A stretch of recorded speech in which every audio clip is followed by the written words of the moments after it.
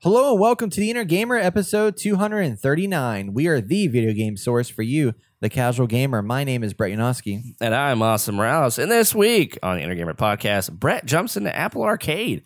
That's right. He's paying $5 a month to play a handful of games. And he's actually kind of happy. What games did he play? You'll find out here. And I jump into Ghost Recon Breakpoint, the beta, and talk about the core mechanics that we'll see in the main game. And the gaming news, PlayStation finally came out with a state of play, and we get a release date for Last of Us 2. Whoop, whoop, whoop, whoop. Apex Legends is getting a new map, and 2K Games is messing up again. They're harassing more people, so find out who they are harassing in the news section. And for our top discussion topic, we talk about pre-orders. Should you be pre-ordering games? Yes, no, maybe. There's mixed opinions, but we talk about it here in the discussion topic. And cue that music. Welcome to the Inner Gamer.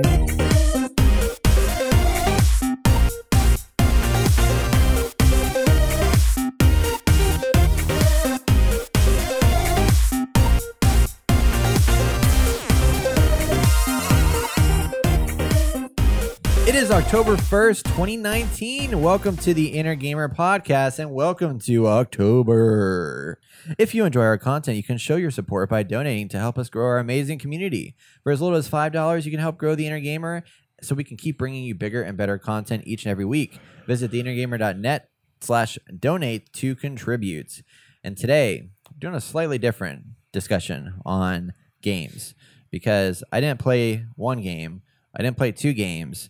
I played 4 games. Oh my gosh. In one sitting. Not really at one sitting. In a duration of sittings throughout the week. But there's this new thing that came out with the release of iOS 13 if you're an iPhone user. And it's called Apple Arcade. And we've talked about this a little bit on the podcast in previous times. But basically, Apple is all about subscriptions these days. They want to get everybody in subscriptions because that's like a good baseline for the revenue stream. So they have Apple Music, they have iCloud subscriptions. So you can get your like storage and shit like that. And then they have now Apple Arcade. They have Apple News Plus, which basically gives you unlimited access to magazine subscriptions. And then they're launching Apple TV Plus, which is curated TV that's going to come out this fall. So Apple Arcade is here. It's $4.99 a month. It's one subscription. All you can play, up to 6 family members can run off of it. You can play it on your iPhone, iPad, Mac, and Apple TV. So yes, it does play on Apple TV. I just haven't done that yet. I got you. No ads, no additional purchases, no microtransactions, no bullshit. It's private. You can play it online or offline. All that stuff, all for $4.99, and there's access to hundreds of games. So when I first heard about this, I was like, okay, it depends on the game library. It depends on a lot of factors. Are the games going to be a bunch of like bullshit games and stuff like that? I can now say that so far, this is a really, really solid lineup of stuff. Like, this is the cream of the crop mobile gaming, like, across the board. Like, the best mobile games I've ever played so far likely have come out of Apple Arcade, which is pretty crazy. Like, nice. This is like Monument Valley level shit and more, and it is awesome. So there's well over 100 games already available. I played through 4 of them. Where Cards Fall, What the Golf, Mini Motorways, and Overland. And all of these are different experiences, different vibes, kind of similar art style. A lot of these people are doing these very minimalistic kind of art style approaches where it's just like solid colors to form different color shades to form dimension and shadow and stuff, as opposed to like real intense 3D graphics and stuff like that. But they all look really good and they're all a lot of fun. So for example, Where Cards Fall is a puzzle game where you play this little character. It's made by Snowman and the Game Band, and it's a narrative puzzle that's also a compelling coming of age story. It's about a hero who navigates the insecurities and emotions of high school and beyond, creating pathways and overcoming obstacles. So you open into this, and you have your little character who has a little vignette, like a little very isolated story where they're doing something, and the voices are all like gibberish, and you see this character interacting with something related to their high school, like maybe they're at an arcade, or maybe they're in class, or maybe they're at home, like hanging out with their sister, or whatever, and like these little vignettes of what's happening, and then they move into this next area, which is now a puzzle world where you have to get your character up to this card that's on some platform somewhere in the game. And the way you do that is you move around the world, and there's these little decks of cards on the ground. And when you pinch and swipe your finger outward, it expands that card into like a 2x2 block, a 3x3 block, or a 4x4 block, and then pops up and creates a building out of those cards. And then you position those to get to higher tier levels. And then sometimes you get multiple sets of cards you can then stack on each other or reposition different areas to get yourself to the next part of the level. And that's basically the mechanic all throughout the game. And it's genius. It's really, really good and really fun and very simple. And just, it's an easy, fun game. I jump in there, play a couple levels, and then move on to the next one, and had a blast. It's so clever and well designed. And like, you open the game, you click start. There's no buy me now. There's no click here to upgrade your shit. There's not even any instructions. You just jump in and you start playing and you figure it out. And it's really good. I was very impressed. Yeah, I jumped into Overland. Yep. And I've been waiting for that game to come out. Now, I didn't know what I was doing because obviously it doesn't tell you anything. Dude, yeah, it's confusing. And I'm like, I think I need to buy this on the PC to play it or something. Hopefully it's coming to the Switch at some point, which I'm sure it is because it's a perfect game for the Switch. And yeah, I mean, there's a crap ton of games in there. I don't know how many they have. They have over, what do you think, 50? Over 100. Over 100 games that you can just jump in. I think there's something for everybody. And Man, I think it's $25 on Steam for Overland. Yeah. Definitely worth buying it on freaking Apple Arcade. Yeah, for $5 a month. Yeah, I mean, you could probably beat this game in a month, and then if there's a game you want, you can technically buy it for $5 and then cancel your subscription. So after a month, like, you're just done with it. Yeah, there's no locked contracts or anything. Like, you start and stop it whenever you want. They give you a trial period of how long? Do you know? A month. A month? Okay, Yeah. perfect.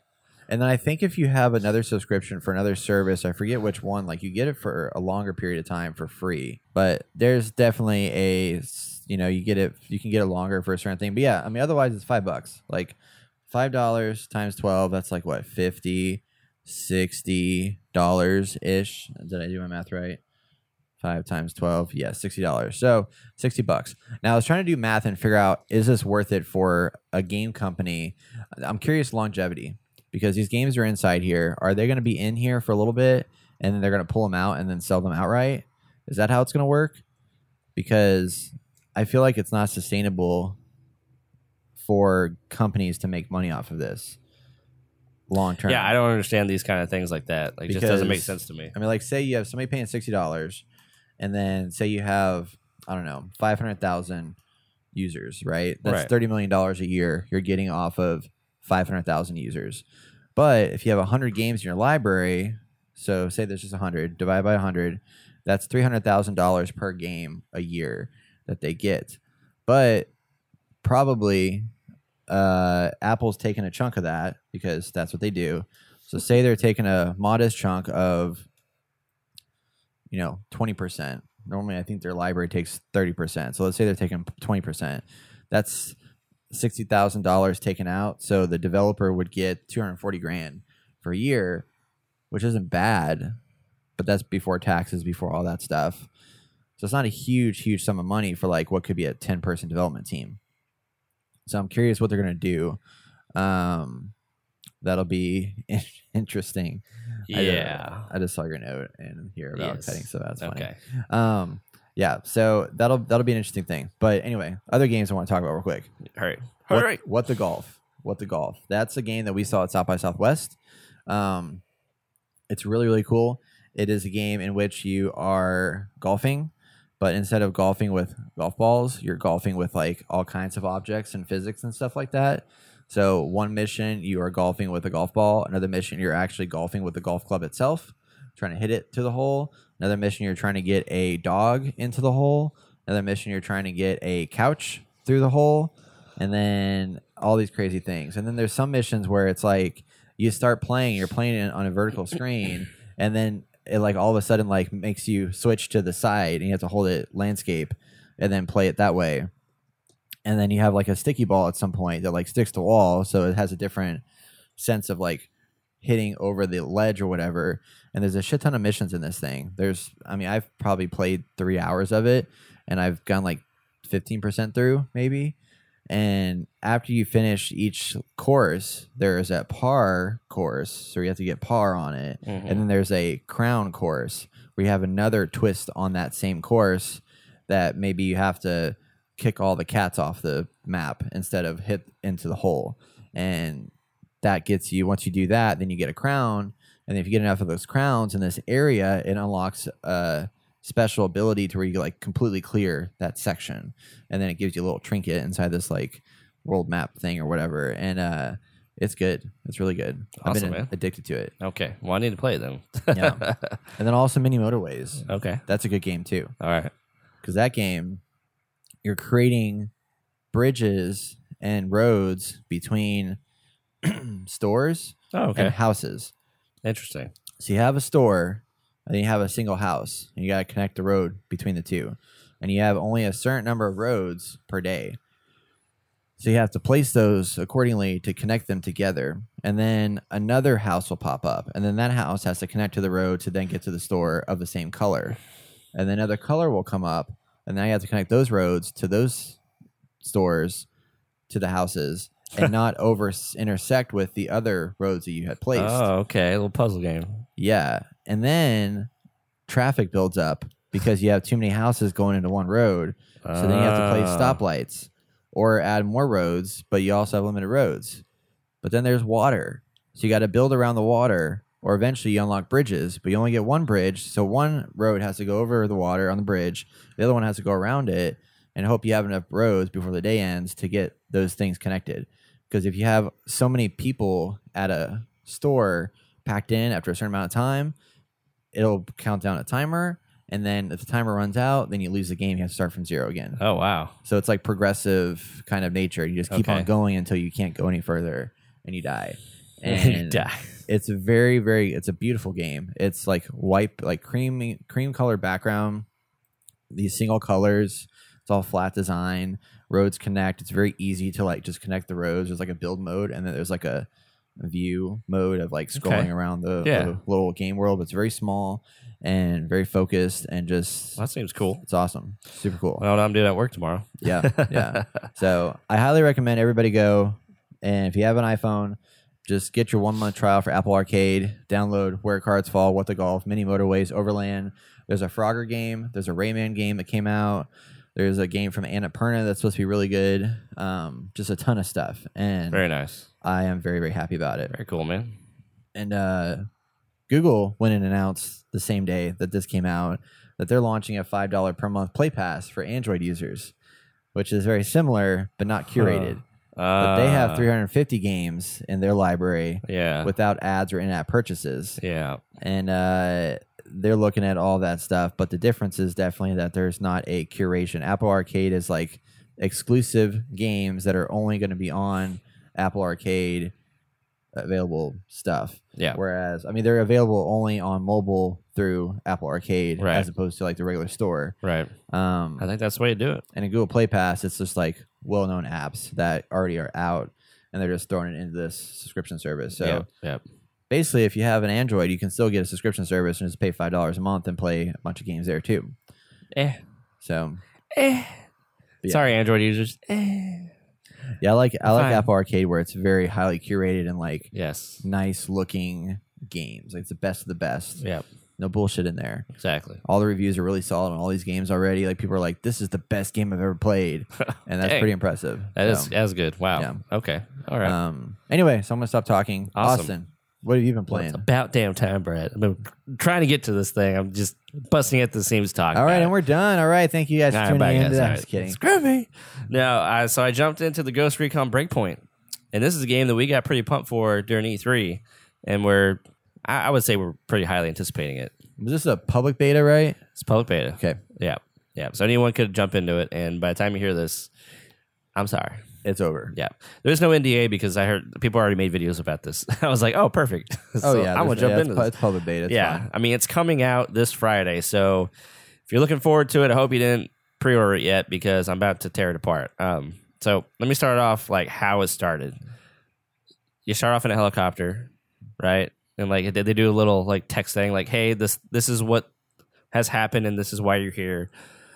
A ship was shot down, and you lost communications with some of your people that you're in the army with, and you went to go investigate. And so you make your character, and the character is mostly customizable. They look pretty good, and then like you're flying at night in the helicopter with a few other helicopter, and they all get shot down. And it's pretty cinematic. Like I actually enjoyed the cutscene. Sounds like Far Cry. Yeah, Opening sequence. Right. And so you end up like on the ground, and you're injured, so they show you how to heal yourself really quick, and you know it's all dark and very epic and cinematic the way they have everything laid out. The first thing is you have to be stealthy while some guards are nearby, and so you have to get past them, and then you're supposed to go find this other helicopter that got shot down. And when you get there, John Bernthal comes in and is like, "I'm a ghost too," and shoots one of the guys. I didn't realize how funny that was in the trailer. Me and Travis were talking about it. He was like, "Wait, is Breakpoint that game where they're like, I'm a ghost too?" I was like, "Yeah, that's the one, man. It's funny." So you get to know his character, and then like right off the bat, he's the bad guy, obviously. And then you have to go. Then somehow, your mission is to go to this location in a cave with a waterfall, and you find a bunch of people who are like hiding out, trying to survive this insurgency of John Bernthal's people. And it's just like, they let you in, and they're like, "All right, just watch that gun, okay?" I'm like, wait a second. How do we know you? And why did you just let us in when you're already afraid of people? Like, what the fuck? There's no form of like, yeah, I'm with the U.S. military, when planes got crashed down, or maybe it did. I don't remember it happening. And then you just walk on in, and then you start talking to people, and you befriend these people, and they're like, "All right, we're going to give you missions. You got to help us out." We're like, "Okay, here we go. Rambo over here." Mm-hmm. So that's how you get to the hub world. And then obviously they have gear and stuff like that you can buy and get missions from people and side missions and stuff like that. So right off the bat, after all that, the world is flipping fantastic. This is the best world created by Ubisoft ever. Like, it is pristine across the board. Everywhere you go, there's so much lush vegetation. The graphics are like the best graphics. Like the way that they have the lighting and the ambient occlusion and all the stuff, and there's fog, there's night and day, there's weather effects and stuff, and I'm like, dude, this is a world that I want to jump into. So needless to say, early on, I was pumped. I was like, yes, this is going to be awesome. So, you know, I go and do a few missions, I kill some people, and they drop gear in this Galactic Division. So they have a gear score that you have, so you're able to change out gear. Some of the guns are the same. They just have better stats, and they have the green, the blue, the purples. I don't know if they have purple. I'm sure they have at least orange or yellow for like super rare. And you just like increase your gear score. You get better stuff. You get different pants and looks and stuff like that. And the cool thing is you can go into the menu systems and say you get better boots, but you don't like the way they look. Well, every time you get new gear, you can just make another piece of gear look like that old piece of gear. So you can highly customize how you look, what you're wearing, and the colors that go along with that. That's nice. So I was like, dude, this is fucking awesome. And the menus, Brett, you love the menus. It is clean. It is nice. It's easy to look at and move around in. It's not too complicated. And I'm like, yes, I'm loving this right now. So Except not. Well, as you progress deeper into the story, I'll continue on the stuff I do like. You get to you get like one flashback mission of like where you met John Bernthal's character, and then you go to a second one where you really get to know his character. And so the main mission is kind of like figuring out how this guy has gotten to this point. A bit kind of like falling from grace type thing. Like you were so like good. Yeah. Well, in the mission, I'm going to spoil it a little bit. I think it's important, and it's definitely worth checking out if you're going to play the beta. Well, it'll be over by then, but definitely checking out on the internet if you haven't already. But you are with this guy, and he's like, a senator's son or something like that, someone who has power in the government, and he's like threatening John Bernthal because that guy accidentally shot somebody and he's trying to cover it up, make it seem like that woman that he shot was trying to kill him. And John Berthal's like, nah, I'm not having this shit. Like, nah, fool. Yeah, you're doing something crazy. He's like, well, I'm going to tell my dad about you. And so he's like, well, fine, you tell your dad about me. Yeah. So John Berthal walks away, and this guy is like, well, I'm not going to let you tell my dad anything. So he goes to shoot John Berthal's character, and your character who was there stops that other guy. And so it's this really intense moment of John just like, what am I doing? Like, he's pissed off. And you see that first glimpse of him being like, I'm not taking this shit anymore, because we have, like pansy guys like this in the military who are going to get someone killed and get us in trouble. So he actually shoots the guy in the face. And I'm like, oh, dang. So he's just not having it with the U.S. government, it seems like. So obviously that's like the first clue of like how he's going to, become this character that he is. So the story I'm actually intrigued by, but I didn't come to this game about the story. Travis is really pissed off. He's like, dang, this story could be so much better, blah, blah, blah. And I'm like, look, man, it's an Ubisoft game. The stories are not that great. Yeah. But they actually did a good job with John's character, so I'm really impressed with that. Now, as I progress in the story, you only have 5 missions to play through, and I got through 3. I got through 3 of them. Come to find out, what I was thinking, and I'm sure you were too, it was going to be heavy on survival, it was going to be heavy on stealth, and the enemies were going to be really hard, because the way they portrayed that in some of the gameplay leading up to this made it seem like you really had to be on your toes and plan out how you're going to move on certain locations, because these people were going to be, just as deadly as you are. And that might be the case later in the game, but early on, I was like, well, do I need to be stealthy? And it turns out you don't have to be stealthy. And I think that's a huge detriment to this game and what people expect. Because me and Travis went in there and we blew people away. Yeah, like the whole facility knew we were there, but it was really easy to pick them off one by one. And then what really pissed me off was that there were these heavy units. They were fully decked out in armor, and they're like 6 feet tall with giant machine guns or chain guns with a backpack of bullets, and have a helmet on their head that's like, a heavy helmet. So it's like, oh man, these guys are going to be tough. We're going to have a hard time. Nope. One shot in the head, knock off the helmet, another shot in the head, and they're dead. All right. So what is the gear score for if it's not to progress with harder and harder units? And I was like, they ruined it for me. It's like they have this aspect of Division and Destiny where it's like you get better gear because the enemies are getting harder and harder. But no, you can just go in, snipe everybody before you even get in there, which can be fun, and it means nothing. So when I go in there and I alert these units, I think once they called for backup out of the like 20 encounters I encountered. And it's like, well, that's not fun at all. Like, it's just, the gameplay is not as great. Like, they have all these systems in place that were set up to be a great game. They just didn't pull through.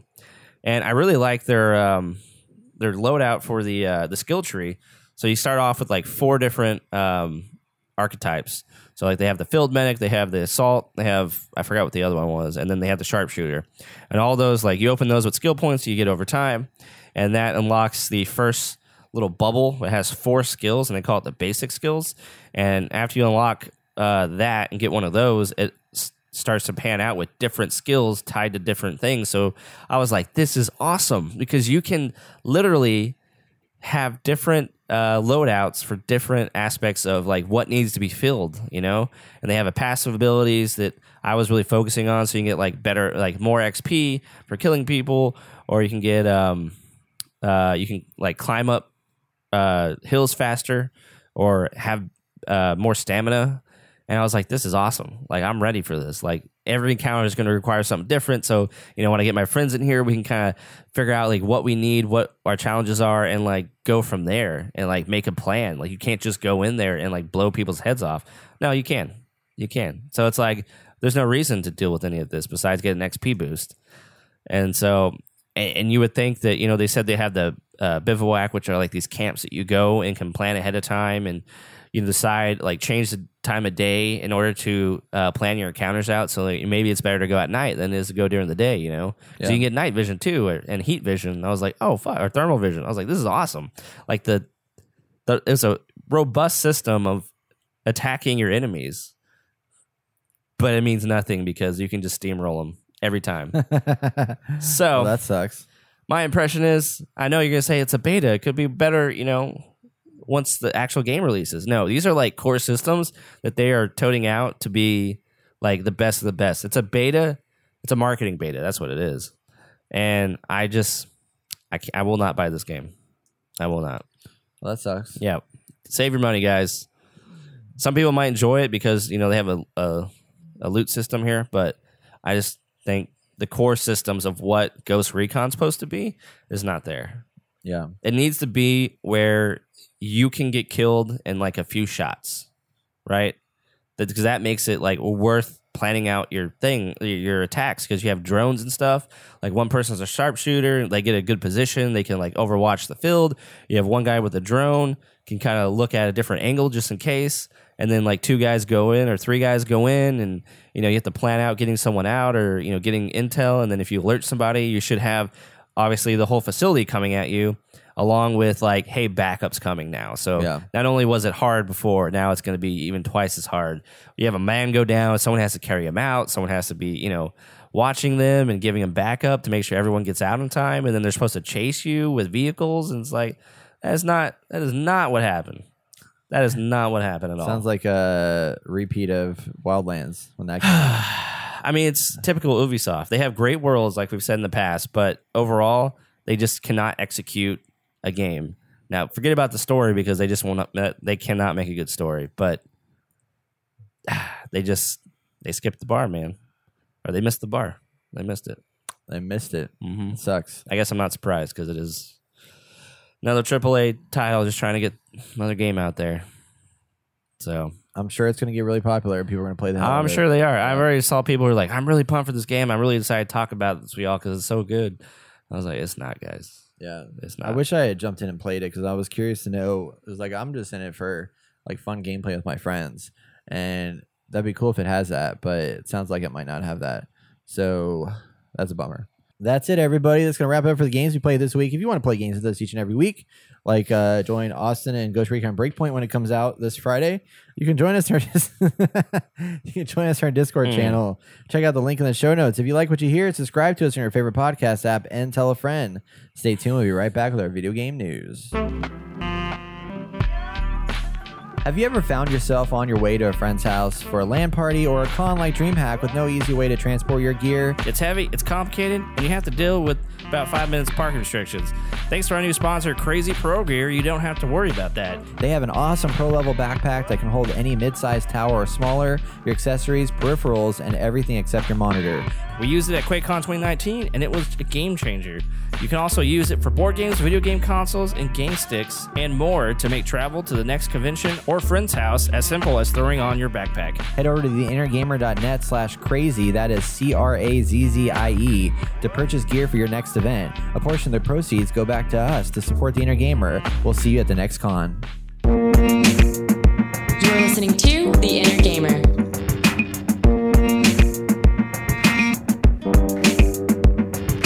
It is time for our video game news. In this segment, we all share the best headlines from the week in the gaming industry. And Austin, we have a lot to talk about. Holy.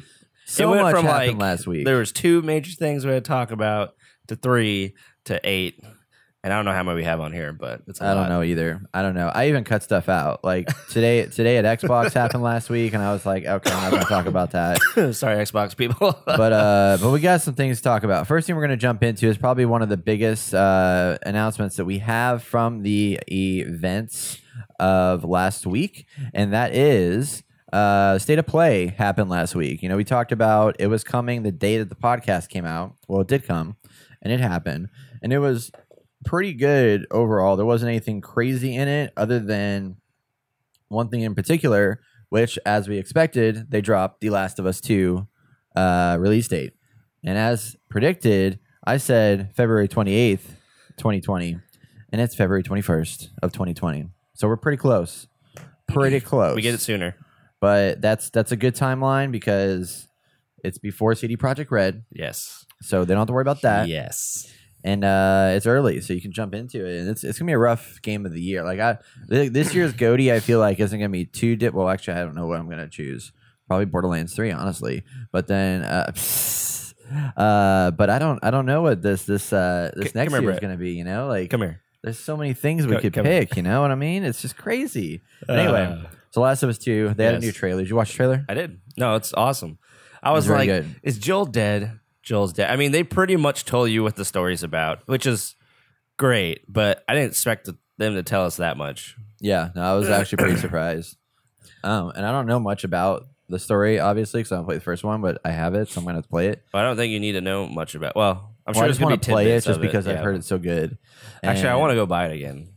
Well, you don't have to. It's for free this month on the PlayStation Store. In case you didn't know, that's coming later on. Spoiler alert. Yes, it is on PS4 this month for the month of October. The Last of Us Remastered is free to download for everyone. So and jump on that shit and get ready for that's actually really smart of them. Just be like, hey, if you didn't play it, here's a little freebie. Dangle you along. I mean, it's not February. worth that much at this point. It was like super early yeah. PlayStation 4 release, so. Yeah. So it's pretty cool though that they did that right after announcing this. Yeah. So Yeah. keep the hype train rolling. All right. But yeah, so beyond that, we had obviously the trailer came out. We had information on they announced PS Plus lineup, so that and then MLB 19 is going to be available. They're releasing a Death Stranding limited edition PlayStation 4 Pro. That looks weird and interesting, but kind of cool. Hideo Kojima designed it himself. He threw some paint on its wall. They took it off and put it over the Xbox. No, I'm kidding. I mean, not the Xbox, PlayStation. I almost believe you for a second. I was like, he would do that. I'm kidding. Civilization 6 is coming to the PlayStation 4 and Xbox One, which is interesting. And then Medieval has a PS4 demo out now that you can jump into. They announced some new stuff for PSVR, which I'm not going to go through, but I do want to mention that there is a LA Noire VR game that is now out called VR Case Files, and that's pretty cool. What? And I just don't understand how they're making these old games and the VR stuff. Like, why? Yeah. And there's a game that they revealed called Humanity, which is weird, but it puts you in control of a bunch of people trying to overcome obstacles and rival clusters of people. So it's like basically a really wild physics game. And one group was facing off against another while wielding lightsabers. And then they just do a bunch of like physicsy situations with mobs of people. So think like the mobs of zombies in World War Z, but as a puzzle. And how do you work with them and stuff is weird. But the other big thing, Call of Duty Modern Warfare campaign trailer that dropped. We saw Captain Price. He's in there. Yeah, cool. Pretty sweet. They have a great actor. Great actor. Yeah. I'm excited about it. I am I too, think it'll man. be pretty cool. I think this one will be more cinematic than all the rest. Yeah, But we'll see. It's looking pretty solid. There's some interesting dynamics between that woman who looks like she works for like the wherever this location is set at works for their army, and then so she's a part of it working with the American military, and there's this like whole dynamic of like different countries forming together to fight one common enemy, and that seemed pretty awesome. Right. What wasn't awesome is that they did announce that there is a survival mode that is on Call of Duty Modern Warfare that's going to be exclusive to PlayStation 4 for a year, which is kind of an odd thing to just go in there and say, hey, y'all, here's a mode. If you buy it on PS4, you're going to get this mode, but everybody else has to wait a whole year to play it. And everyone's upset because basically Call of Duty is a yearly release, so by the time the mode becomes available, it's technically its life is done, and they're on to the next one. So it's like no one's going to play it. No one else is going to play it. And apparently people who were complaining about it were saying this is about 1/3 of the game, honestly.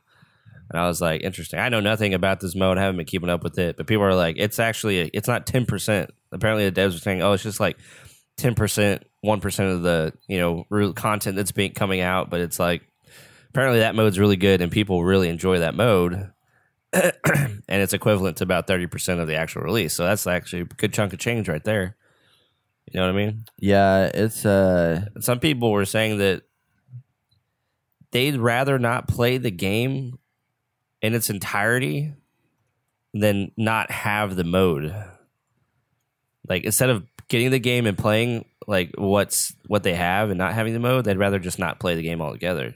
Yeah. If that means waiting, like they would wait for the whole thing to come out and release. I'm like, dang, like people really like this mode. Yeah. I don't know. I don't know. But if I get it, I'll probably get it on PC. I'm not gonna get it on PS4 Yeah, that's how I am. because those graphics look amazing. Yeah. And I want to play in that. Finally. Yeah. Yeah. Right. But yeah, so that's the news from Last of Us the state of play that was centered around The Last of Us.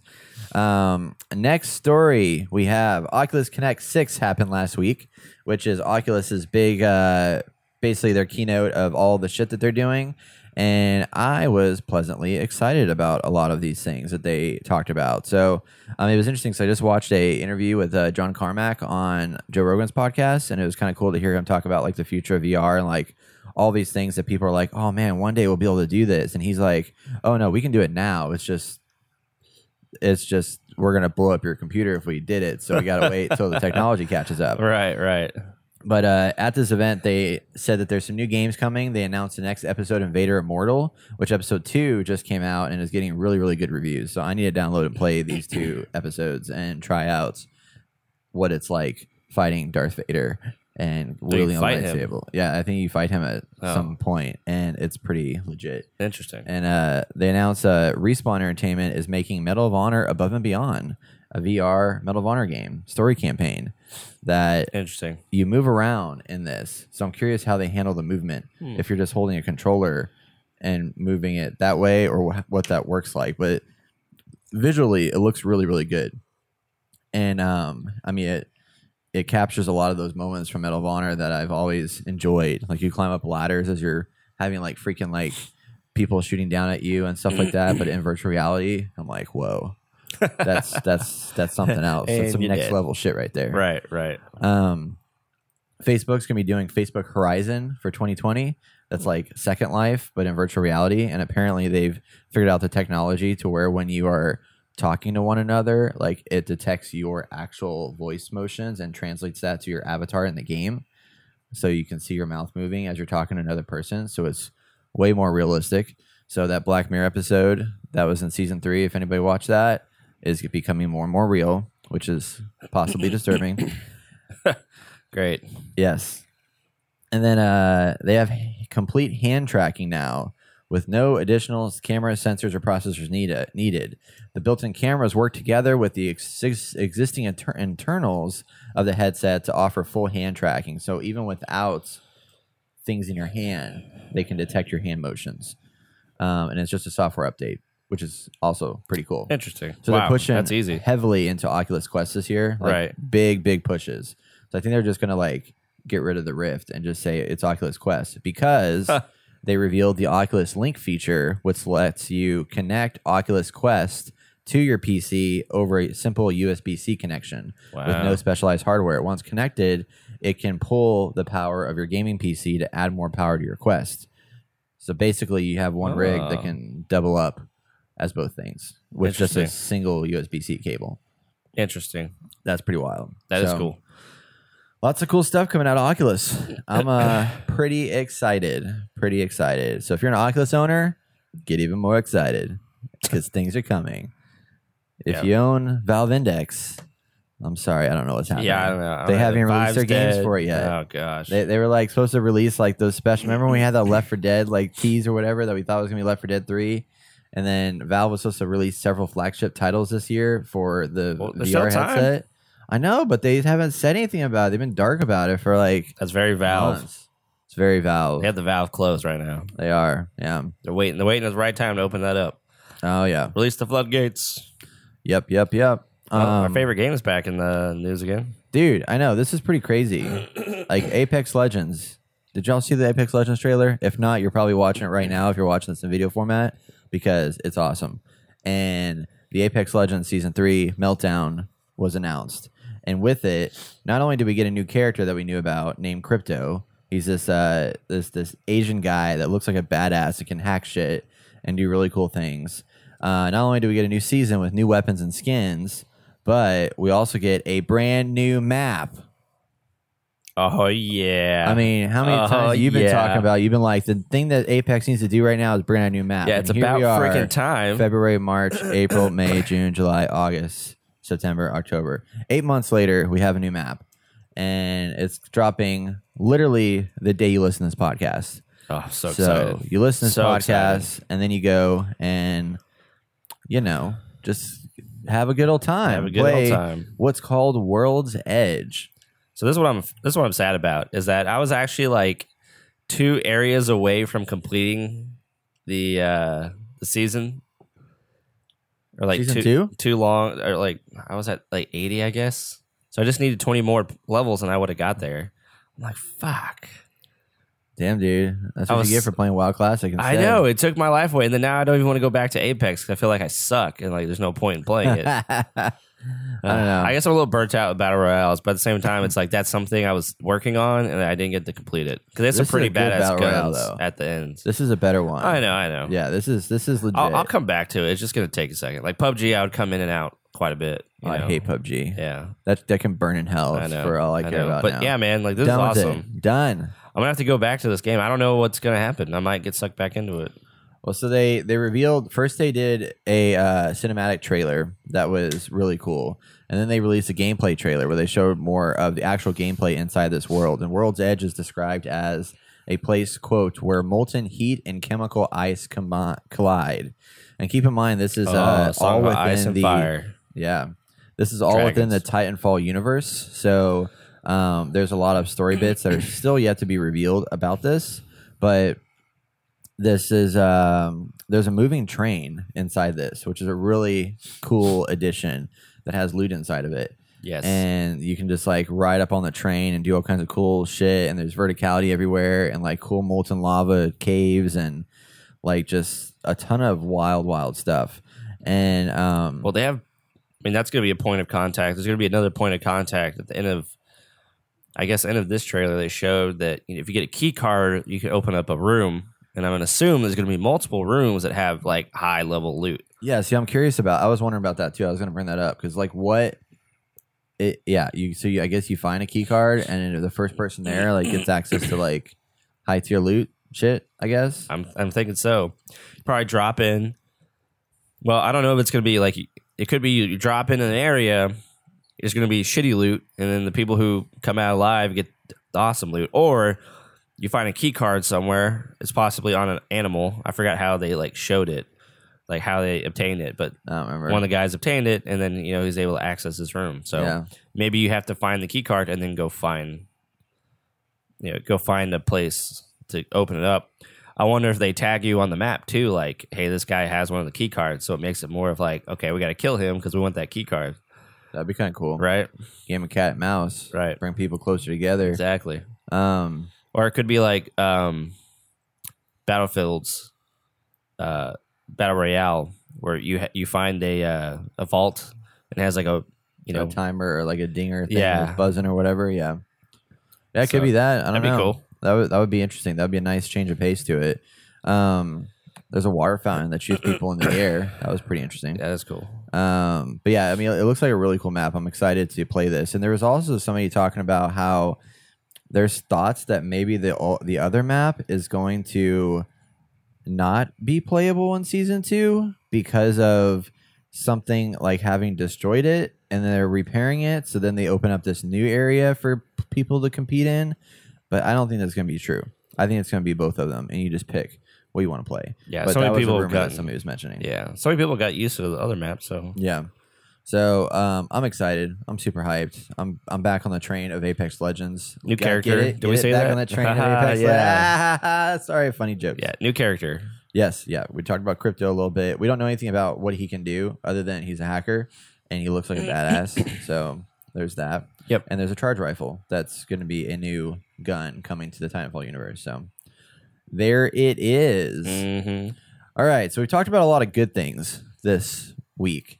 Now on to some lesser good things. Starting with Mario Kart, or Nintendo specifically. Mario Kart's Tour came out last week. This is the new free to start, as they call it, mobile game. iOS and Android. I downloaded it. I played it shortly. Wasn't really digging the controls because it's auto go, and then to turn, you can either turn on like left and right to steer, like where you just swipe left and swipe right. But it's not like you swipe and hold to turn. It's like a swipe to like turn more, and then or you can just have it where it just drifts around corners. And when you swipe, it's like hard to control because if you just want to do like a slight turn to the left or the right, you can't do that in drift mode. It's just you drift or you don't. So I couldn't control the shit out of this thing.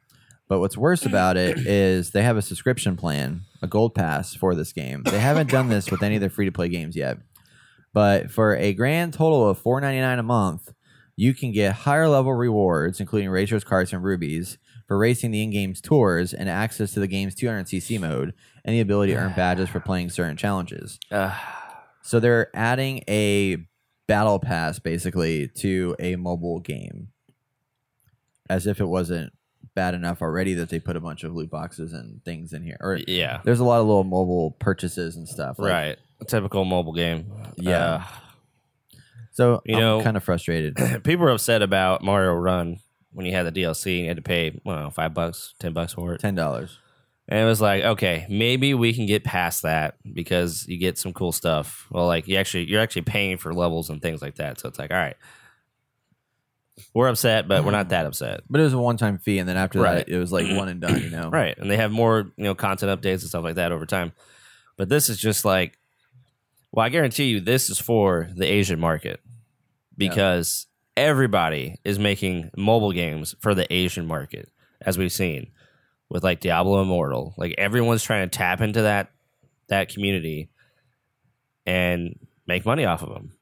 And they love their mobile phones and mobile games. That's just that culture.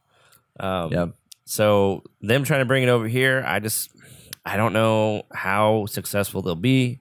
Obviously, people like Mario Kart, so it's very possible that, they'll make, some profit. Might not be what they want, but I don't know. I don't support this. Well, if you listen to the last section of this podcast, I talked about Apple Arcade, which is also $4.99 a month, and it gives you access to hundreds of games. So you might as well throw your money at that instead of one Mario Kart game where you can just buy Mario Kart on the Switch and have a better experience overall. Right. They're just trying to, reach the bottom line of money they're going to bring in. And here we go with more microtransaction bullshit. So I'm just bummed that this is such a flop of a decision. Like they're bringing all these Nintendo games to the mobile platform to get them out to the world more, but then they're just like, poorly designed. Yeah. Nintendo, you're better than that. Oh, yeah. This costs more than your online subscription for the Switch. Yeah. And you're giving us all these NES games for free with it. And then you're going to charge me $5 a month? No way. Yeah, not doing it. I'm not even going to download it. Like, you have a great Mario Kart experience on the Switch. And what's I feel worse, like you're pulling in more money that way. You have to buy a Switch. You have to buy potentially more peripherals. You have to buy the actual game, Mario Kart.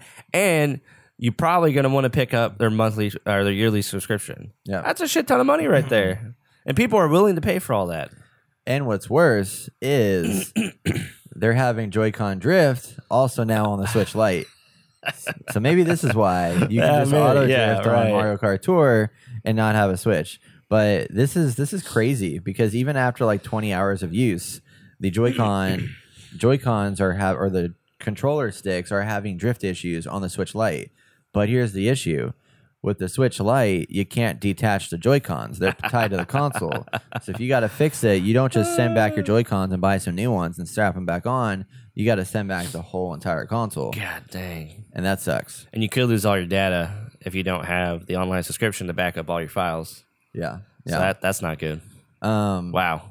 So there are multiple people. The firm that brought the lawsuit lists 18 plaintiffs in 16 different states after a brief investigation this summer. And it now alleges that, pulled from social media, YouTube, and Reddit, that the thumbsticks on the Switch Lite are drifting after 20 hours of play. So Nintendo's got bigger problems they need to worry about right now. Yeah. Like fixing these controllers. Maybe that's why they're doing the Mario Kart subscription, because they need more money. Possible. But I don't know. Switch is definitely, it's got to be selling a ton. And I still haven't had drift issues yet, but I don't use it for like very precise gaming games. Like I use it for platformers, and like I barely ever plug this thing into the TV, barely. So yeah, you okay over there, Austin? Yeah, I'm good. Sound like you're dying. Yeah, keep talking. All right, I just want to make sure you're okay. Not Dying gonna die over on me. Are you? Is it because of the class action lawsuit that you're like upset? Sorry, and yeah. just, like coughing away. I'm allergic to assholes. Gaming asshole companies. Like Fallout 76. It's back. Here we go. Oh man. So if you guys are watching this in video format, you'll see in the back there is a Power Armor helmet that came from the Fallout 76 subscription, or the big Power Armor edition or whatever. $200, and that's all we got. $200, and that's what we got. And then a game that I just uninstalled yesterday. Yeah. But there's also another helmet that was made exclusively for GameStop that's like that helmet back there, but red and a little bit different looking.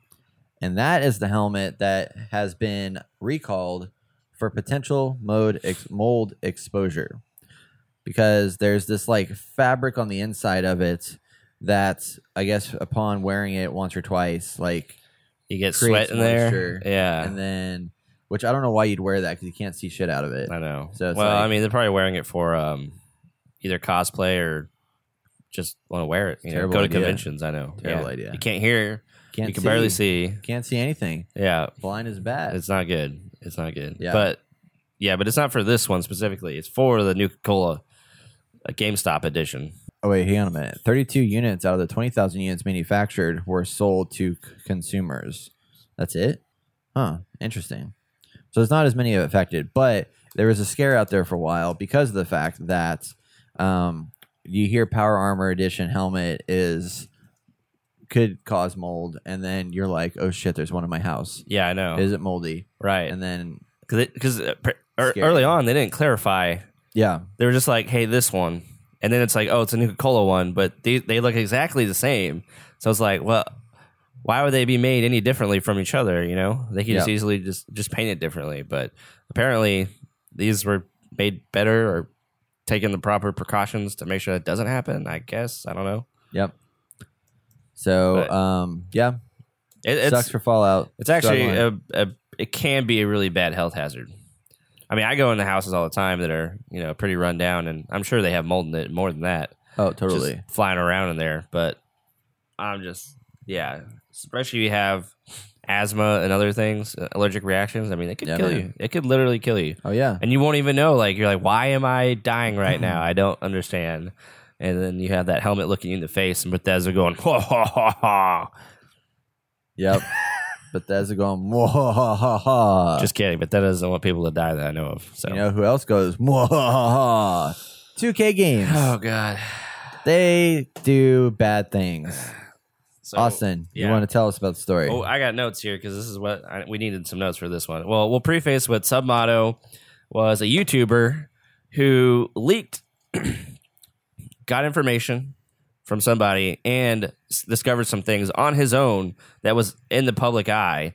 So it's not like he went and did shady practices and got information from Borderlands 3, which he had covered for his whole YouTube career and loved Gearbox and Borderlands. And all of a sudden, after these leaks come out, he gets taken down, or he gets contacted by 2K, and he has reporters come, or not reporters, he has private investigators come to his house and try to show, that wasn't aggression, but it's just kind of a show of force by 2K to be like, or Take-Two. They're like, hey, we mean business, blah, blah, blah. Anyway, he got his YouTube channel taken down because they copyright striked all of his content, and he is no longer YouTubing, and I don't think he's going to come back. So you can hear that full story back on our episode number 232 on Shakedown Hawaii, Winds of Magic, and Borderlands 3 leaks from August 12th. Yeah. So now we're here. There's another YouTuber called Life of Rio, and he is a Red Dead Redemption fan, and he's also a modder. And, there's a huge modding scene for the PC community and just games in general, which is, I feel like it's a show of love and passion for certain games. And it actually keeps games alive, like Skyrim. That's why Skyrim has survived all the way up until now and has a Switch release for it, which is ridiculous.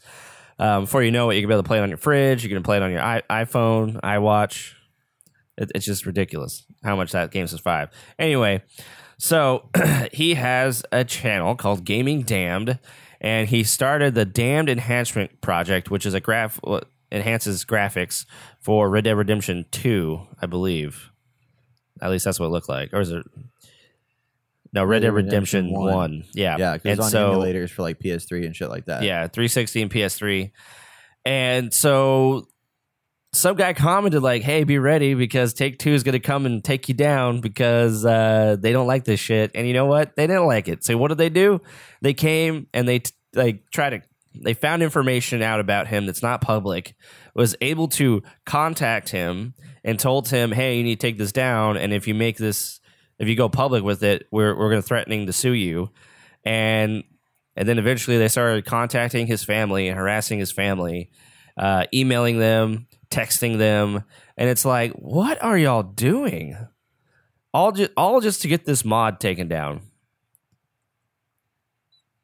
And I just don't understand AAA gaming anymore. Like here's another example of someone who loves your games, is willing to make content for you, give you press, and you go and try to destroy these people. This one hasn't escalated to that at this point, but they're going to take extreme measures, I'm sure pretty soon, to get this guy to take his mod down. Just like what they did to Samato. He had a good channel. I don't know. I forgot how many subs he had, but I want to say it's over 100. It might even be more. It could be less. And he is no longer 100,000. 100,000. Yeah. So I'm thinking that he, that's just how. Why are you attacking fans? I just don't see how this saves you money, because they're all of like they're trying to be like, these are trade secrets. We don't want people to know about them, because usually trade secrets mean someone can take them and use them for profit for their business, usually in the same field. But I don't see how any of this can be translated to, hey, I'm going to take your business practices and or trade secrets and use it to make lots of money. So here we are. They don't care about us. Is the bottom line. These gaming companies don't care about us. Some do. Some probably know how to work around some of these things and actually do things the right way. Like, they could have easily taken both of these guys to the court and been like, hey, stop this. And you know what? People probably would have been bitching about that too, but it would have been way better than them trying to, strong arm them in a very I just think it's unreasonable. Yeah, I mean, I could see if they were trying to, and I can't see if they were trying to make money off of this, but I mean, not this specifically. I'm talking about more Samato. No, I know. I'm just looking, just like generally. I mean, like them shutting him down in this project, I could see if he was trying to sell it, right, that there'd be legal grounds for that. But I mean, maybe it's because, so when I read this, I thought it was enhancement project, like they're just enhancing the graphics, but it's like they're basically remaking it to release on PC, which is a whole nother like intellectual property, basically. And so that's what they've been working on. He's trying to get together a group of people to remake. So the emulator would be on the PC. Yeah, so it would bring it to where, but you have to have a legit copy of PlayStation 3 to be able to run this. And then so he was going to recruit other people to bring them together who would help remake and remaster the game to release on PC, because it never came out on PC. So then Take-Two came and shut him down. So I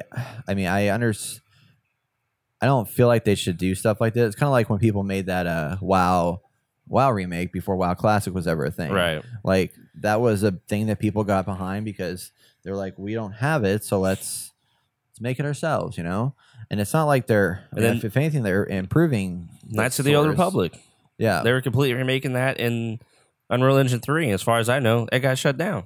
Probably. Yeah. I was like, but there is a lot of red tape here. Because you're basically copying an intellectual property that has copyrights attached to it. So in a sense, you're not supposed to do that, just from a legal standpoint. Yeah.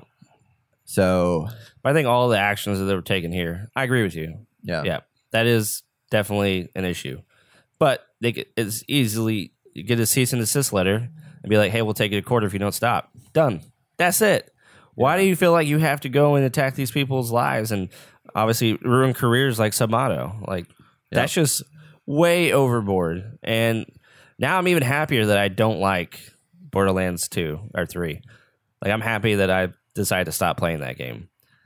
Now, that's just my opinion and how I feel about it. And if you enjoy the game, go ahead and, play your heart out. Get all those guns and shoot all those people. But I'm still playing it. I know. Having a grand old time. It just puts a sour taste in my mouth, man. It's hard to enjoy things when I know other people are getting fucked. So it's just who do you want to support and how do you want to support them type thing. But that's just my 2 cents. Yep. It is crazy. All right. So that is going to wrap up our news for this week, everybody.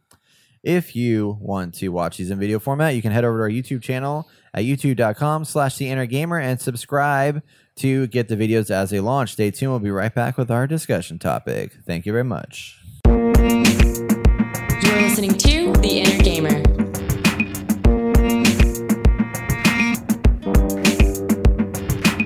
Each week, we break down a hot topic in the video game industry.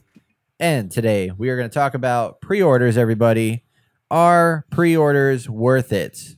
Are they worth your time? The short answer is maybe.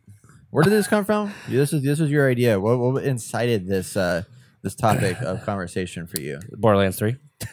Oh my god! I know you told me not to bring it up, but you asked me, so there it is. Borderlands 3. All right, so we're not going to talk about Borderlands 3 anymore. It is an example. So we're going to skip that game and just glaze over and go into other games to talk about. But it's part of it. So briefly, Borderlands 3. Yes. Why do you think pre-orders are not worth it or are worth it based on Borderlands 3? I guess it's worth it for you because you love Borderlands 3. Well, I thought I was going to love Borderlands 3, but then all the glaring issues with the menu system and the lag and just it's not in the state that it needs to be in, and that's become a trend, right? Quick side note. Okay. You know what I thought was really funny? What's up? Is they released a patch 2 weeks after the game came out, and I installed the patch and I played the game, and you know what they fixed? Nothing. Exactly.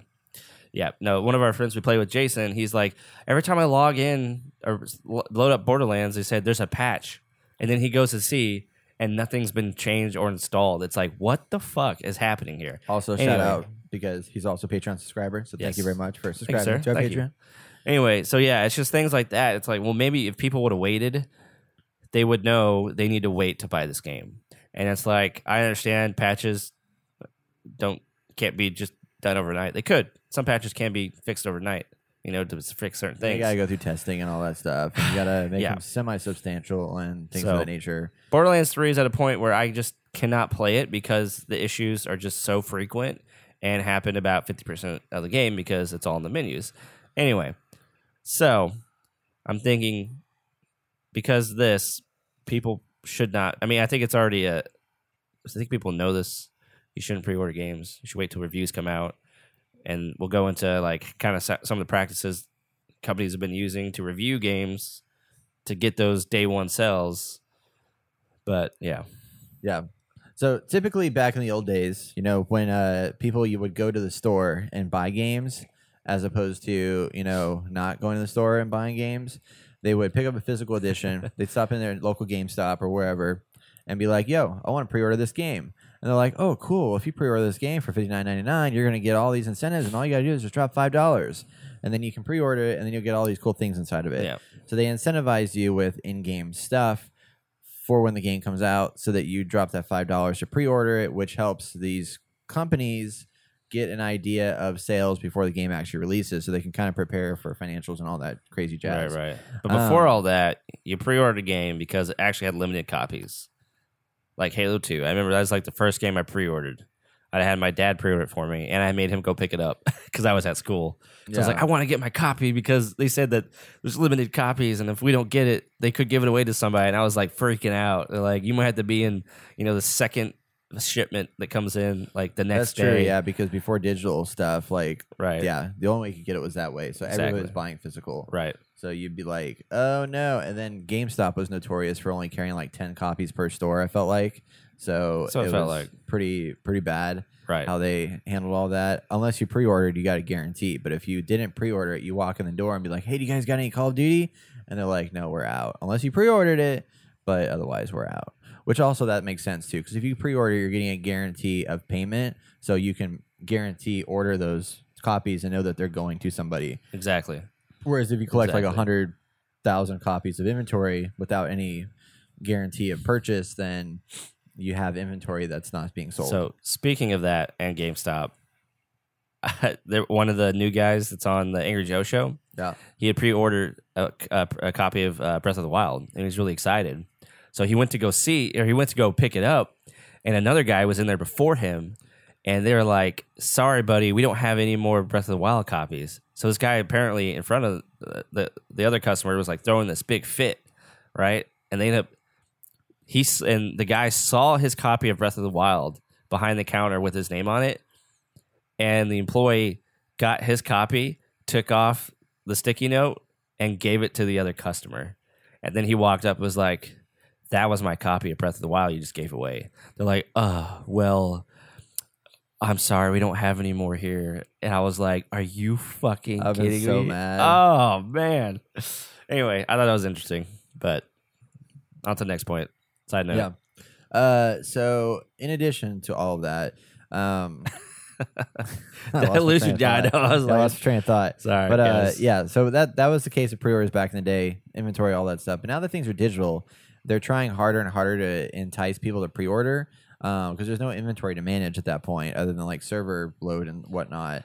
But it's a matter of them now. One of the incentives of pre-ordering a game is to preload said game so that whenever the game drops at 11 p.m. the night it's supposed to drop, because at that point it's 12 o'clock Eastern time or whatever, you would have the game preloaded so you can just open it up and play it right immediately then and there, and then stay up all night to play the game before everybody wakes up the next day and all that jazz. I will say GameStop does a great job of facilitating that nowadays. What do you mean? Because if you pre-order a game and you go to GameStop, they usually give it to you at 9 the night before, so you're able to go home, put it in your console, and install it. And usually install takes doesn't unlock if you get it beforehand. It still doesn't unlock to play until that time, right? I don't know, because they've always have a day one patch, and usually it takes all the way up until 12. So as far as I know, you can play it once it's fully installed and ready to go. I'm not positive about that. Yeah. So interesting. Yep. But yeah. So Austin, notoriously, do you feel like you've commonly been a pre-order kind of person? Yeah. No, I have. Usually, if it's a game that I know I'm going to get, regardless of if I think I'll like it or not, obviously opinions change as you play the game. I'll get it because usually you get some extra goodies, especially from GameStop. They always like tack on some extra skins, and I mean honestly, it's not like I don't have to get them, but to have them is nice. It's just something extra. Like for God of War, if you pre-ordered it, you got some really cool skins, right? Or some good gear. It wasn't skins, and it's just early game gear, and you won't keep it that long. But just something nice to have. So every time I go back and play the game and start over, I can use those skins to like get a extra boost in leveling or whatever. Yeah, I mean, I guess assuming it's going to be, but that's the hard part that I do want to get into a little bit is back in the day, you buy a game, it came out, you jump in and played it, and it was like it may have sucked, but it was a complete game. It was finished, it was good, it worked, all that stuff. Nowadays, we're getting games that release that because there's so much content and so much stuff thrown into them, and such what could possibly be tight release schedules, which is crazy if it's been like 6 years since they've been working on it. But there's like tighter release schedules with these games, and a lot of shit that goes into them, and a lot of stuff they have to bug test. We expect more sooner, and then they're like in 2 years you got to get like a 6-year game out. Yeah, and it's and then they're just buggy. So when they drop, if you pre-order a game and the game comes out day one, you have to wait for a day one patch, but two, it may take them like 2 months to fix that game because there's issues that they didn't encounter until they got it out in the wild completely. Right. So that kind of sucks because there is a lot of that component in there that's just like, well, I mean, it's just the nature of games today.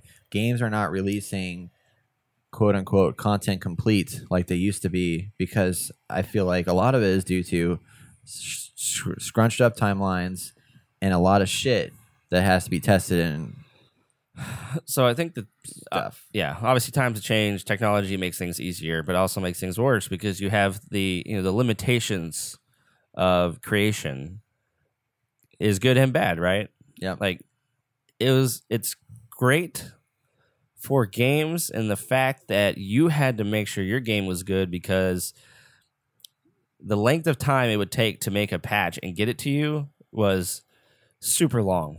So if your game was out there and it was buggy, well, you're fucked because that game is not making sales because no one wants to play it because it's buggy, right? And by the time you got a patch out there, which could be months later, it's just everyone's done playing your game. No one wants to play it, right? Yeah. Nowadays, it's so easy to patch. Every game has a day one patch. And it's like, okay, well, that's awesome. Other than, depending on your internet speed, it might take you an extra day to download it all. Who knows, What was one of the games that had like a giant ass patch? Oh shit, what was that? It was I don't think it was God of War. Well, Anthem had one. Yeah, Anthem had one. And then most games have a pretty big patch, but there's one. Oh, I think it was Red Dead Redemption. Okay. Had like a multi-gig patch. Yeah. And it was just like, what the heck? Not only do you have to wait to install it, you have to wait for the patch to get through, and for the most part, people are happy with their games. Yeah. Overall, with patches, but yeah, that's true. I want to talk about some of the pre-order incentives that come with some of these games because I have 3 particular games pulled up right now that are coming out this year that haven't released yet, and the pre-order incentives that come with them. Now, when I pre-ordered a game, Austin said he pre-orders them because he knows he's going to get the game, and then you get some little extra bonuses to it, which is cool. I don't really care about a lot of these bonuses just because they can be disposable, and I mean, I guess it's cool, but I'm not into. I don't know. I've been playing Control I have like 8 hours in Control, and I haven't changed my character's skin yet. It's just the same stock skin, so I'm like, I don't really need to do much of this. But I do like customizing, like in Borderlands. Like I like customizing that character quite a bit. I guess it depends on how much depth they go into the look of the character. But the only other incentive I have is like on Amazon, a lot of games that come out early, they'll email you if it's in your wish list or something that you're interested in. They will tell you like, hey, if you pre-order this game, you'll get it for $51.99 instead of $59.99. So that's what happened with Control. And another game that I bought online that I forgot what it was, but I bought 2 games that I got like $8 off, which isn't a lot, but I mean that's cheaper. That's a good chunk of change. Yeah, that's not bad at all.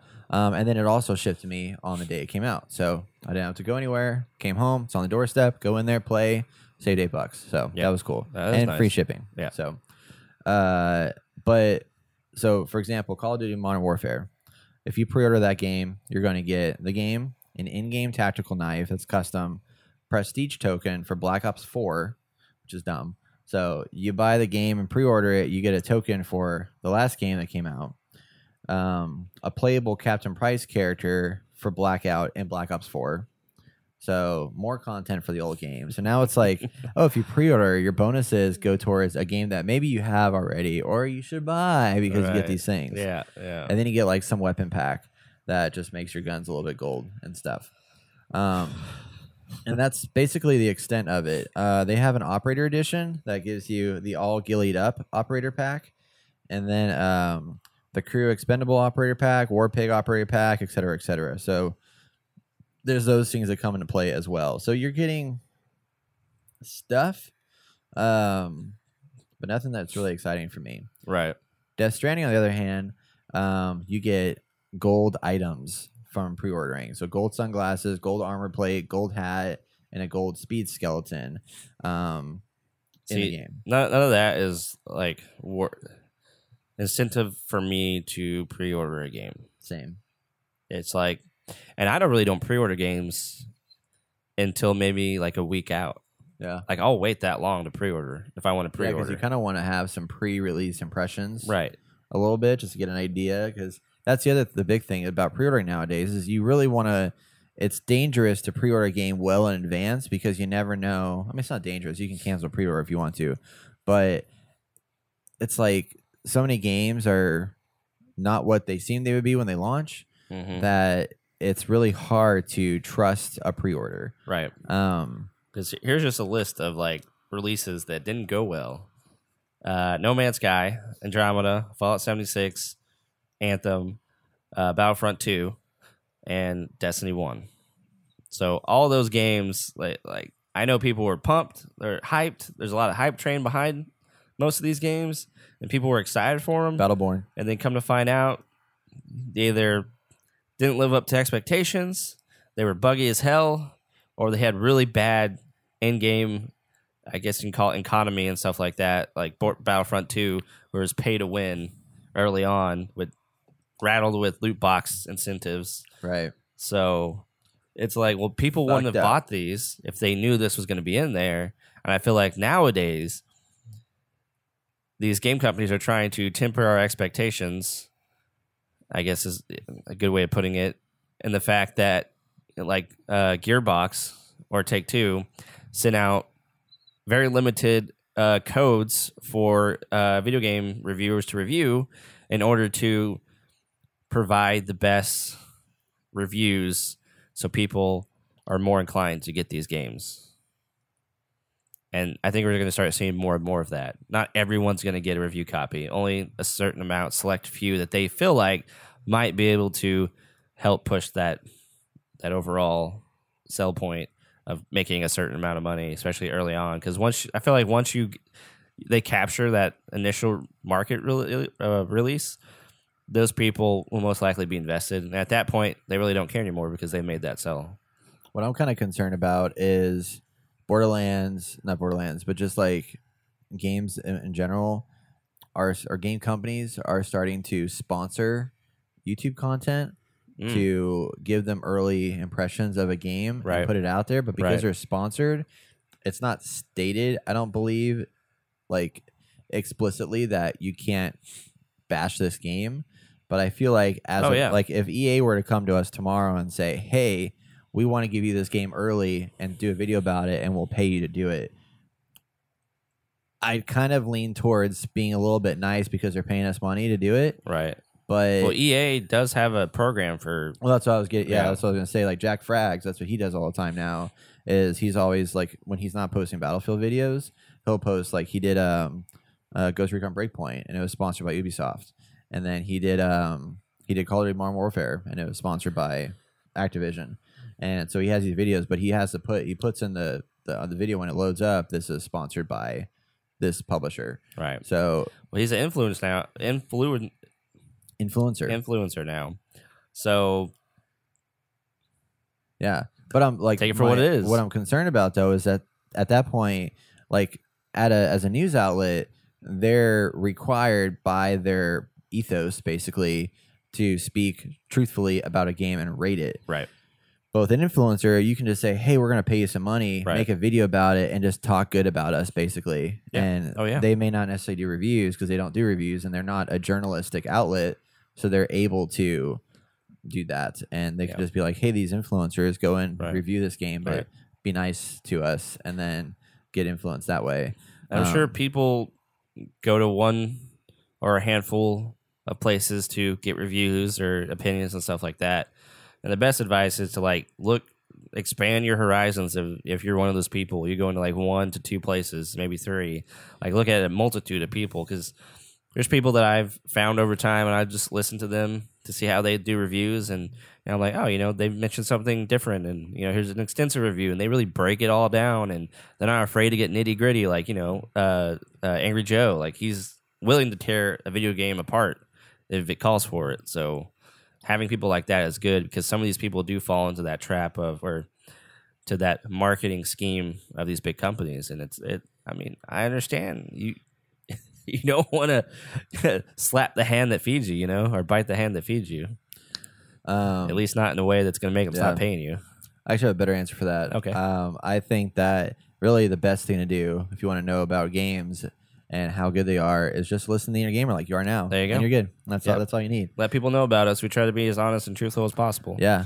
And I ain't afraid to shit on some games. Borderlands 3, Gearbox, I love Take-Two. Borderlands 3.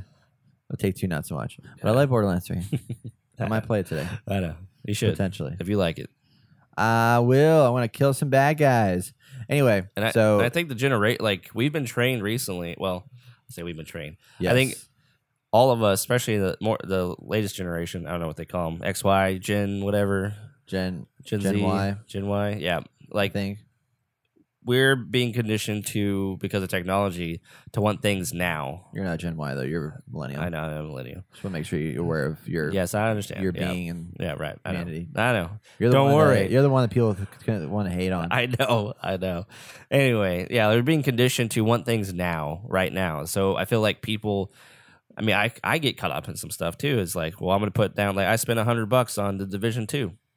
So I get it early. I got extra bonuses, and I had the season pass with it, right? I got all that stuff.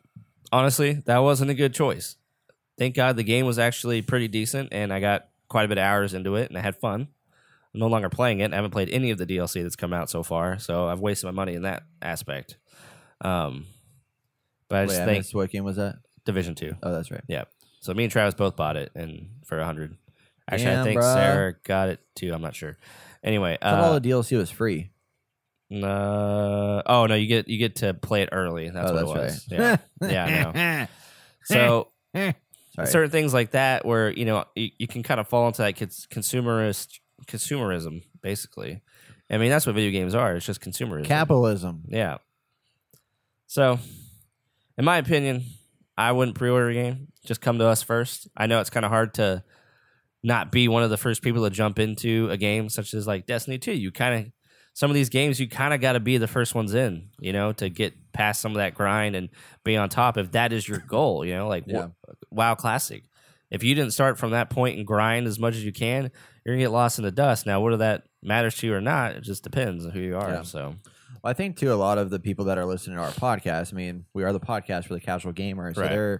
they're, I would assume, and, send us a message if I'm incorrect about this, but I would assume that a lot of our listeners are not jumping out to buy a game day one just because they're playing a few games at a time and right. they're playing those games until they're done with them because they don't have a lot of time. So that's true. They're being choosy about what they want to play, which I think is good and healthy to do that. Good on you.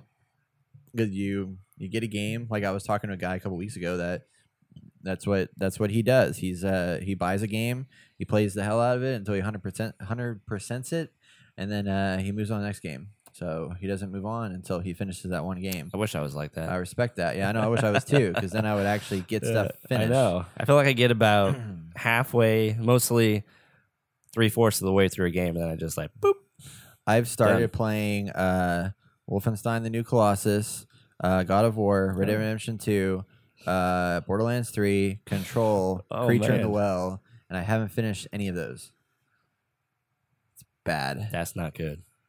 And and Super Mario Odyssey. So these are all games that are from like the last 2 years. I've just given up on some of these. Like I'm done. Yeah. Anyway, I want to beat the new. So man, I watched the. This is completely off topic, but I watched the Old Blood cinematic like trailer video. Not trailer video, but just like a video that somebody put all the trailer, like the cutscenes together. The Old Blood. Man, I was bored, real bored watching it. And I thought that game was like, I heard people love the Old Blood. This is the last, expansion they brought out. Well, if you played it, it was fun because I went and played it before. But just watching the cutscenes, just watching through those, like it was like an hour of cutscenes or whatever. I was like, man, this is kind of not exciting. It's just not very fun to watch. Well, after the New Order came out, that's a lot better. Yeah, New Colossus. Sorry. Yeah, same thing. I think of Fallen Order for Jedi. Yeah, Star Wars. Yeah. Anyway, yep. All right. Well. That is it. If you guys like to pre-order and are interested in sharing your thoughts on why you pre-order, I would love to hear it. I want to know, is it for the in-game incentives? Is it just because you don't want to have to deal with it on day one? Is it because you like to preload the game ahead of time? What are your reasoning, or is it just habit? That could be a thing too. Let us know in the comments. And if you have any questions or want to contribute to next week's segment, you can visit theinnergamer.net and send us your feedback. You can also join our Discord channel in the show notes to chat with us there. We'll be right back with our upcoming video game releases and new free games of October, the month of October.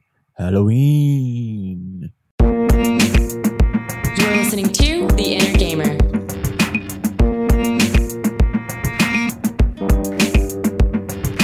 Looking forward to next week, let's talk about our upcoming video game releases. But first, it's October. And with that, that's bringing us new free games of the month on consoles. Oh, yeah. For PS4, as we stated earlier, you're going to get The Last of Us Remastered for free this month.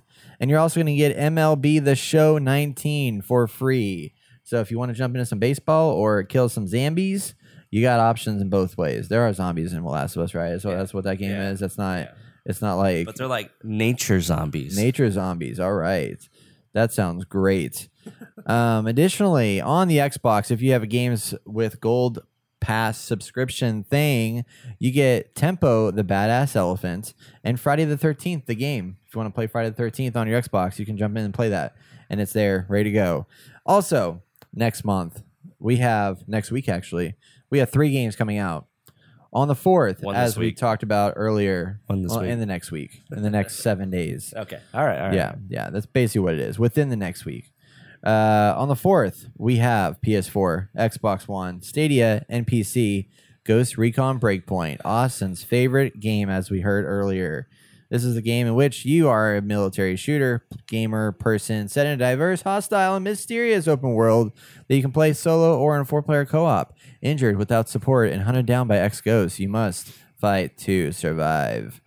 Then also, on the 8th, we have what I almost forgot about, PSVR and PS4, Concrete Genie is coming out. So it is right around the corner. And Concrete Genie is a game in which you follow the heartwarming journey of a bullied teen named Ash who escapes his troubles by bringing his colorful imagination to life in his sketchbook while exploring the hometown of Denska, a once bright and bustling seaside town now polluted by darkness. That is awesome. So what's interesting about this game... So excited. I am too. I didn't realize that apparently this game is weird in that half the game you're just like painting things around the world and doing graffiti and making them all beautiful and stuff. And then halfway through the game, it becomes a completely different game and you start fighting bad guys. And it's like weird because you don't ever do that up until like a point, and then it just completely goes into like using these tools and tactics you've been using before, and you go into fighting bad guys. Interesting. Very odd, but kind of cool. That is cool. I like it. So that's coming on the 8th. And then also on the 8th, PS4, Xbox One, Switch, and PC, we have Trine 4, The Nightmare Prince. This is the best-selling Trine series. Returns to the magic of 2.5D. Join 3 iconic heroes as they set off on a quest through fantastical fairy tale landscapes to save the world from the Nightmare Prince's shadows. So I am kind of excited about that because this is always a fun game. It's beautiful. And might want to pick it up, you know? Oh, yeah. It's there. It exists. It's fun. It's exciting. Go get it. And with that, that's going to wrap up our show this week. Be sure and check us out next Tuesday for more from your favorite video game podcasts. You can visit theinnergamer.net for our latest episodes, videos, and social channels. If you like what you hear, please leave us a review on Apple Podcasts and tell a friend. And I want to do a quick shout out to our friends at Friend and Foe Board Game Cafe. They are having their grand opening this weekend, October 5th. So if you guys want to check out their board game cafe, now located in Plano, Texas, you can hop on up there, and they are opening up shop, which is pretty exciting. That's amazing. Yeah, good, check that good out. Guys. Great place. Oh, yeah. And food. And it's very good food. Yeah. I can attest to that because I had some. It's awesome. If you want to support our show, you can donate on our website over at theinnergamer.net. All donations go towards making the podcast videos and events even better. You can also join in on the conversation over on our Discord channel. Check out the show notes for that link. And as always, don't forget to share this podcast or any of our content with your friends, family, or just put it on social media. The more people we get looking at our content, the faster we grow, and we appreciate all of your help. My name is Austin Morales. My name is Brayden Oski. And you've been listening to the Intergamer Podcast. We'll catch you guys next week. Podcast out.